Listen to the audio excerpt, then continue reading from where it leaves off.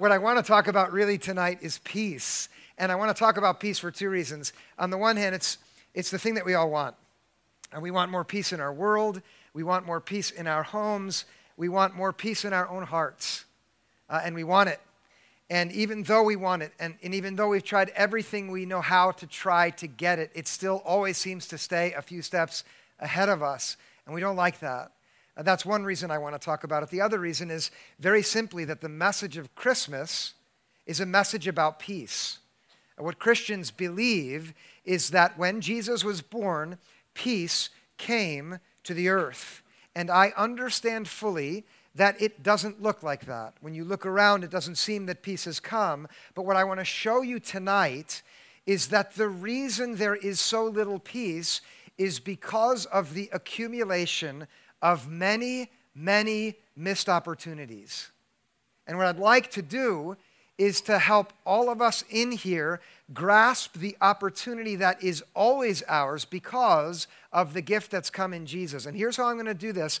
We're going to focus our attention on one little detail in the Christmas narrative. In the Gospel of Luke, it's one of the 4 books that tells about Jesus.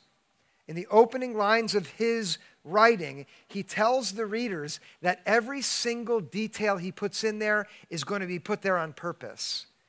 He explains that he had heard about Jesus. He investigated everything that he could find out about him. He interviewed eyewitnesses, and he gathered all of the details together. And then he put every single line down on purpose for one reason. He hoped that people would know the truth about Jesus. And by the way, if there was a way for me to capture what I hope for more than anything, it's that people would know the truth about Jesus because of the work that I do. And there's a reason for that, because I'm convinced that Jesus brings peace. And it's the thing that I need. And you need it too. Our world needs it. So here's the one line in the Christmas story that's going to show us a missed opportunity. It has to do with where Jesus was born and why he was born there. Luke chapter 2, verse 7 reads like this. Mary gave birth to her firstborn son and wrapped him in bands of cloth and laid him in a manger because there was no place for them in the inn. Mary and Joseph had traveled to Bethlehem because that's where they came from. The Roman emperor had decided that it was time for a census, and so all of the citizens had to go back to their birthplaces to be counted and to pay taxes. They came to the inn, and when they arrived, there was no room for them. The inn had plenty of space, but it just so happened that there had been others who came along first and filled it up. And so when Mary and Joseph and Jesus with them came, there was nowhere for them to stay. The rooms were taken by farmers who came to pay taxes, or some soldiers who lived in that region who came to be registered. There were some idlers hanging around the door and some people there by the fireside. But when this carpenter from Nazareth came, there was no room for him. And so Jesus and Mary and Joseph had to go out, and the child who was inside had to be born somewhere else because there was no room for him at the inn. Now, this is a detail. This one detail is one which Luke includes for a reason. He included it for his readers then, and I think it has some virtue for us now, because what it depicts is a missed opportunity which results in less peace in the world. I want you to use your imagination. Whatever you think about Jesus, imagine for a moment that he is who Luke goes on to say he is. That Jesus is God himself coming into the world in person. That there in Mary's womb is the one in whom the fullness of the deity has chosen to dwell, so that here at the inn comes not just 2 ordinary folks, but also God himself with us in the form of a baby. Imagine that. And now imagine that you are the innkeeper, and they've come to your establishment, but your rooms are taken already, and so there's no more room for them. And of course, since you don't know who this woman is, she just looks like a peasant, and you have no idea who her baby's going to be, you turn them away. But then imagine later on you found out who you turned away. Can you see a missed opportunity there? Have you ever been to a diner where the owner has pictures of himself with famous people hanging all over the walls? Right? There's a missed opportunity. Think about it. For this innkeeper, right? I was in the city with my friend Vito. Some of you have met my friend Vito. I called him one afternoon and said, Vito, I want the best Reuben sandwich in New York City. What is it? Katz's Deli is number 2, and I'm so glad for crowd participation tonight. It's great, right? But Eisenberg's on 5th. Anybody? Eisenberg's? Try it out, okay? They did not pay me as a part of this message. I sit down at the counter with my friend Vito. And by the way, the Reuben is scientifically proven to be the tastiest sandwich. And there we are, and on every inch of the walls, there's photos of famous people with the same guy in every photo beside them, pretending to be their best friend. And there we are eating, and all of a sudden, in comes the guy in every photo. So I elbow my friend Vito, and I say, Vito, look at that. Look over there. And Vito says, Christian, be cool. Don't make a scene. Right? He lives in New York City. And I don't know how not to make a scene. And so I start to stare at him until he looks back at me. And when he sees me, I go like this. Hey, come over here. And so he does. He walks over kind of reluctantly, but he comes over. And I look at him right in the face and I say, are you Eisenberg? And he says, I am. So you got a lot of pictures of yourself with famous people, don't you? Yeah. Now, Vito's trying to pretend he doesn't know me. But we are the only 2 people at the entire counter. And so then I turn to Eisenberg and I say, you're going to really want a photo with my friend here. And he says, oh yeah, who's your friend? I say, that's Vito. And he says, never heard of him. And he walks away. And that was the last time that Vito ever invited me to lunch in the city. And listen now, Eisenberg had no idea who Vito was. And so Eisenberg had no room for Vito on his wall. And Luke includes this detail of the inn with no room and the guest, Jesus, who is turned away for a reason. Both of those facts are important. They're details that Luke put before us so that we would ask questions about ourselves. Can you see the missed opportunity? Our lives are full. That's true, isn't it? Right? Our lives are full. And maybe we have no idea who Jesus is. So why would we want to make room for him? But what Luke is certain of is that when we don't make room for Jesus, he won't be born in us. And now this is what Christians believe. This means the greatest lost opportunity of all. It means the peace that comes with this child never is realized. And this is clear when we know who Jesus is and what actually happens when he does find room in a heart. Now, I know not everybody's in the same place here, but let me start by telling you who Jesus is. In the simplest way I can say it, Jesus is the one who brings peace. He brings peace into this world.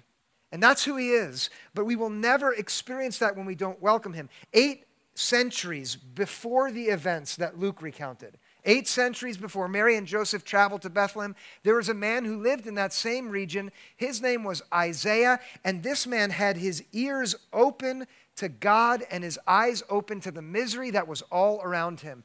His life and the lives of the people that he knew were as bad as we can imagine. You yourselves, I know, you have in the year behind you, and you fear in the year ahead of you, moments of deep anxiety because things in the world around and in your family and your own life aren't what they should be. Isaiah lived in a time just like that, and what Isaiah heard from God was a promise that one day all of this misery would go away. Here's how he put it in Isaiah chapter 9, verse 1. Look at it. There will be no gloom for those who were in anguish. That's a promise that God gave this man, and he wrote it down believing it was true. He unfolded this beautiful promise with imagery that makes your heart sing. He said, it will be like the desert places will suddenly bloom, and the most fragrant and delicate flowers will spring into life in those formerly dead places. Do you have any of those places in you? He said it will be like a fresh river breaks through the wilderness, and everywhere the river goes, it will bring life and it will bring peace, and people who were enemies will put behind them their hatred, and they'll get along at last. There'll be harmony instead of violence. Soldiers will give up on their fighting, and they'll work together to bring life into the world. Sorrow and sighing, it will flee away. Personal anguish of every kind will vanish, and it will never come back. No more pain, no more hurt, no more suffering. All of the scarcity in your life will be replaced with abundance. Wherever you are oppressed, freedom will come instead. The conflicts will turn into cooperation. Every good thing that you can dream of, it will come. The peace that you long for will come. And then Isaiah went on to say that it will happen when a child leads the world to this peace.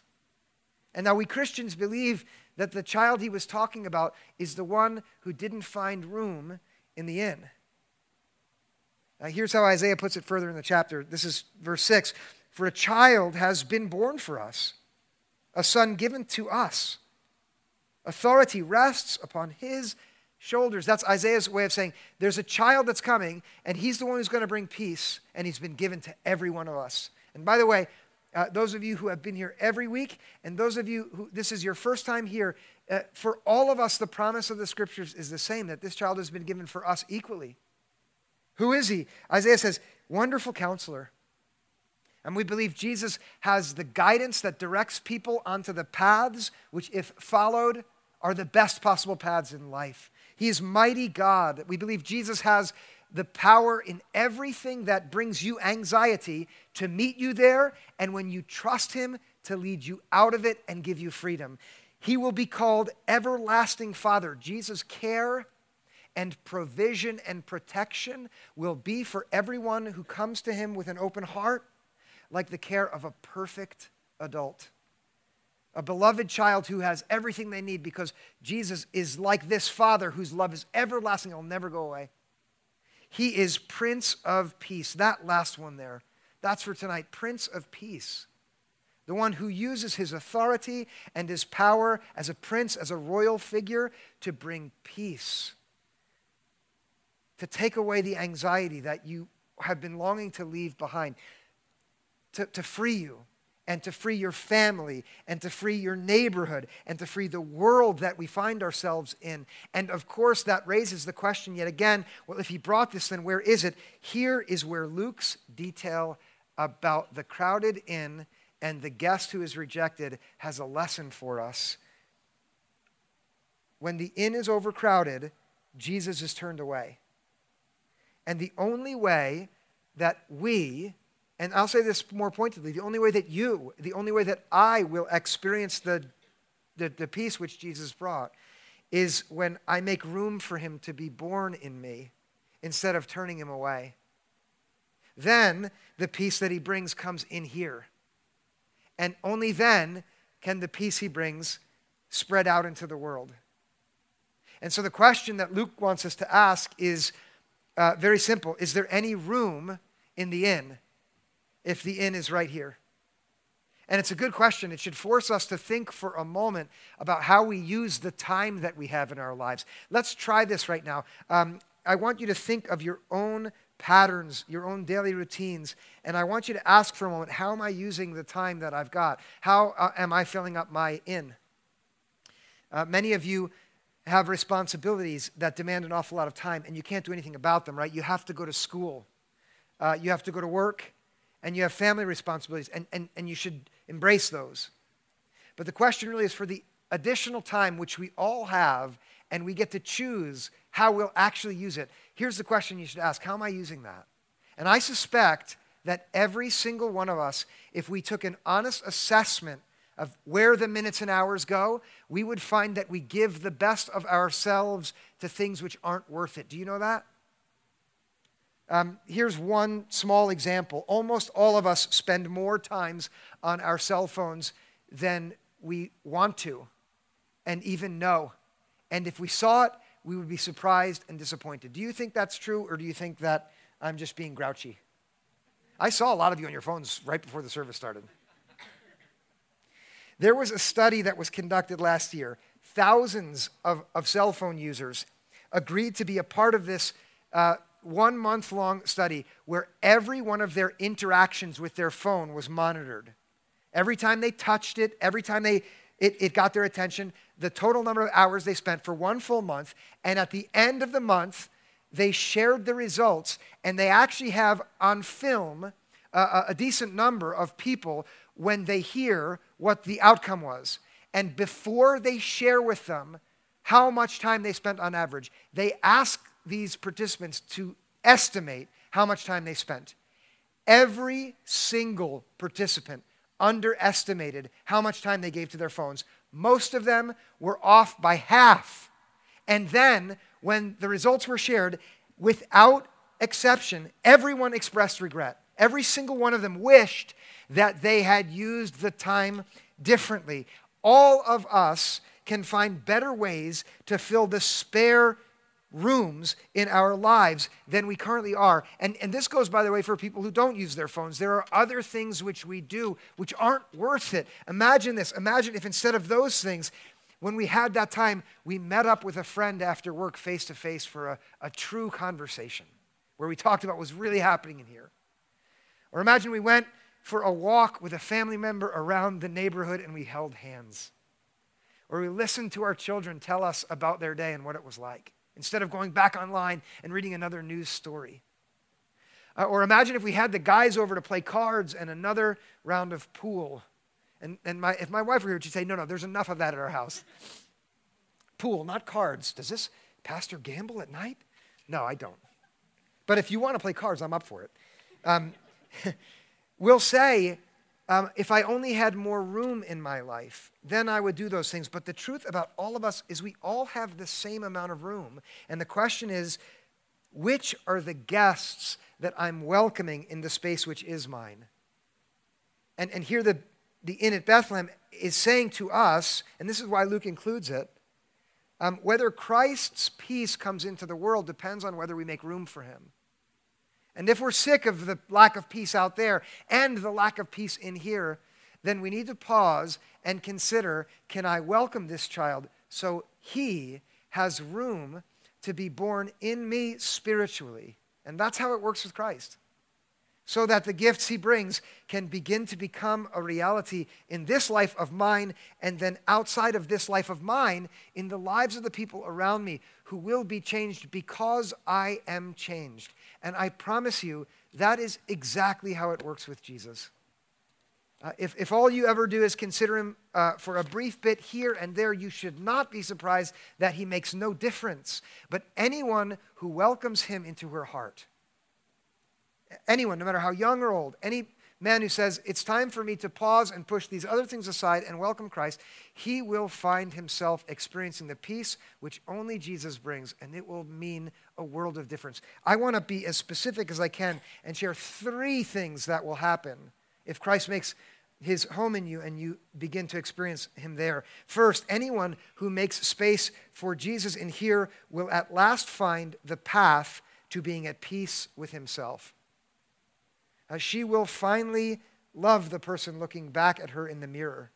Not because she has performed or done what another person expects, but simply because deep down inside, all the way to the bottom of her feet, she knows, I am beloved by God, and nothing can ever take that away because Jesus has taken up residence in my heart. The strategies that we have beside that for finding peace in the world, they don't work. No matter what you attain or what you achieve, no matter what you acquire, there is not enough of anything out there to bring peace in here.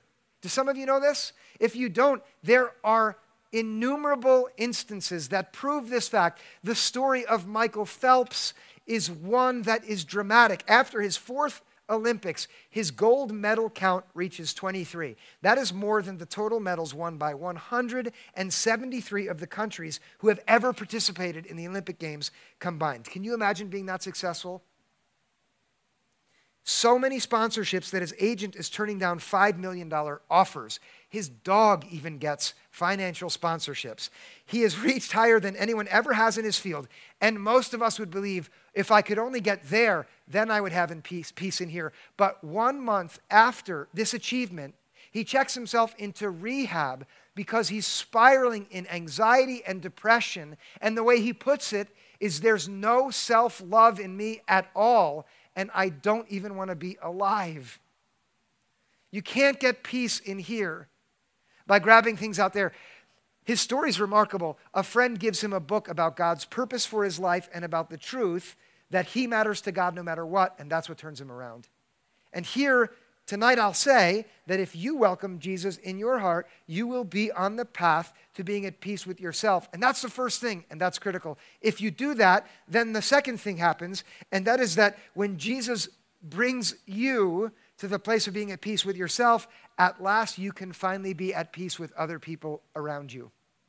And listen now, it doesn't depend on them anymore.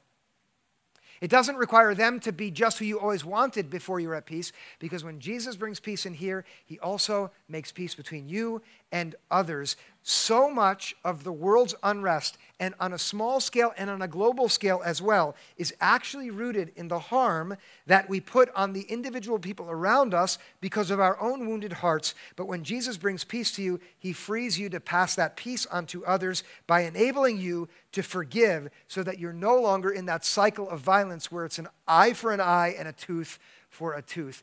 Jesus frees you from that and enables you to forgive, and that brings peace in the world. And this means the argument between you and your spouse can end when you say, you know what, I'm going to let it go. It means you can give your friend another chance. It means that the team that you've been working with can say, let's start over. We're going to put the failure behind us. We're going to erase it, and let's do it again. It means that all around you, people will experience peace which you bring. And by the way, this happens not only in small ways, but in extraordinary ways in extraordinary ways that are almost beyond imagination. I know this for certain. A few years back, two friends of mine, they got the freedom to travel the world for 1 year. And they decided to go to as many countries as they could and meet people there, asking them about how they understand love in the world. They wanted to know about peace. Their highlight experience was in Rwanda. There they met a man called Oscar, who was 13 years old when the genocide broke out in his hometown. In 100 days, 800,000 human beings were killed. Tutsis by Hutu, because of their ethnic differences, by machete, most of them. And Oscar told my friend Tim and Emily how he watched his own family members, with his own eyes, die at the hands of the neighbors who he grew up playing with. After this happened, he fled and he went to the army, and these are Oscar's words. My purpose was to receive training and get a gun so I could come back to my village and kill the people who murdered my family members. I wanted revenge. And that's a heart that is always going to bring more war in the world. But this is what happens with Oscar right before he returns. He trains for 5 years right before he returns. And again, these are Oscar's words. A friend of mine, he invited me to church. So I said, yes, okay, let's go. I went with him to church, and that's when I accepted Christ into my life. Since then, my life was not the same. Oscar had hate and revenge and anger in his heart, and Jesus came, and that went out, and he made room in the inn for Jesus to be born. And he went back to the village where my friends Tim and Emily met him, and he went back with forgiveness instead of revenge. He talked to the men who killed his brothers and sisters, and he said, I forgive you. And the reason he forgave them, again, these are Oscar's words. We should all love one another, he told my friends. God loves us unconditionally. We must do the same for one another. If we are to change this world, and don't you think the world needs us to change it? I can't hear you. Yes, thank you. If we are to change this world, we must do the same for one another. If we are to change it, the number one thing is to love each other. Without consideration of where you were born, which color you are, where you stay, what's your background, without caring what happened in the past, but focusing on what we can do in the future. When Christ finds room in a person's heart, then that person can be at peace, and then in the future, she can pass on peace to others. That's the second thing which Jesus does when he makes room in here. The third thing, when Jesus is born in your heart, when you make room for him in the inn, he makes peace between you and God.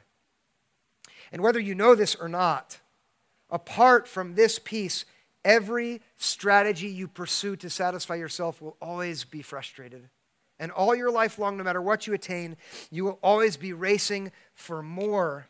But on the other hand, when Jesus comes and does make peace between you and God, then every good thing has room to grow in that heart of yours. Love and joy will have space to spread out and blossom. Patience and kindness and gentleness and generosity with the people who get on your nerves, it will grow in you, and you'll see them change as you are kind to them.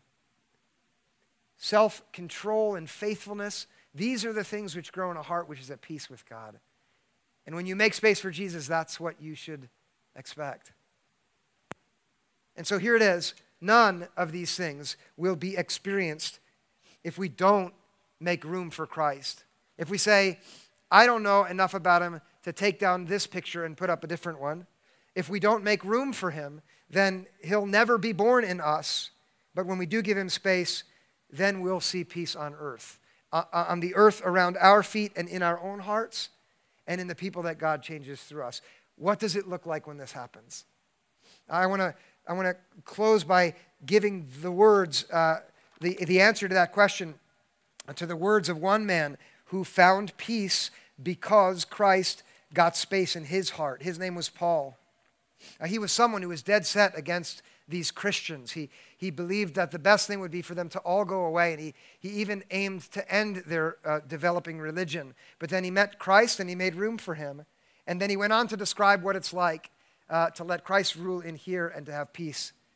Look at these words. This is Colossians 3:12. As God's chosen ones, holy and beloved, clothe yourselves with compassion, kindness, humility, meekness, and patience. Here he's saying you should look at yourself and think, I'm someone that God has chosen to come to, and you should think of yourself in that way. I'm someone who's beloved by him. That's exactly true about you. And then make it your goal to pursue these 5 virtues here. Can you imagine what the world would be like if we were all after compassion and kindness and humility and meekness and patience? It would change the world, wouldn't it? Verse 13, bear with one another, and if anyone has a complaint against another, forgive each other, just as the Lord has forgiven you, so you also must forgive.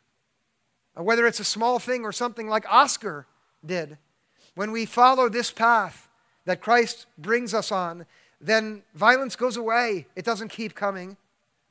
And then verse 14, above all, clothe yourselves with love.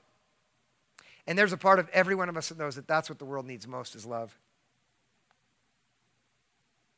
which binds everything together in perfect harmony, which is another image for peace. And let the peace of Christ rule in your hearts, to which indeed you were called in the one body. That's Paul's way of saying, look, God's got an idea about all of you. It's that you should be at peace finally, all together instead of against each other. Let Christ's peace rule in here, and then be thankful. Here, this is the last thing I want to say. Every time you hear that Jesus was born in a manger, I want it to be in your mind to ask, how can I let him be born in this heart of mine? And when you do, then you will have the Prince of Peace in you. And then you will become an agent of peace of his in the world, and that's what the world needs now. Merry Christmas to you. Let's pray together. God, I thank you for this gathering of people here on this evening and for the chance to share from the Christmas story with them. I thank you that even when Jesus is turned away, he still finds a place to be born, and that for every one of us, his invitation is as fresh as it was on that first Christmas. He comes to us and asks to be born, and I pray very simply that you would move in us to help us see the things to push aside so that Christ has space to be born. And then I pray simply that every person in here would experience the peace of Christ, and that would grow from in their hearts to become peace in the world. We love you and thank you in Jesus' name. Amen.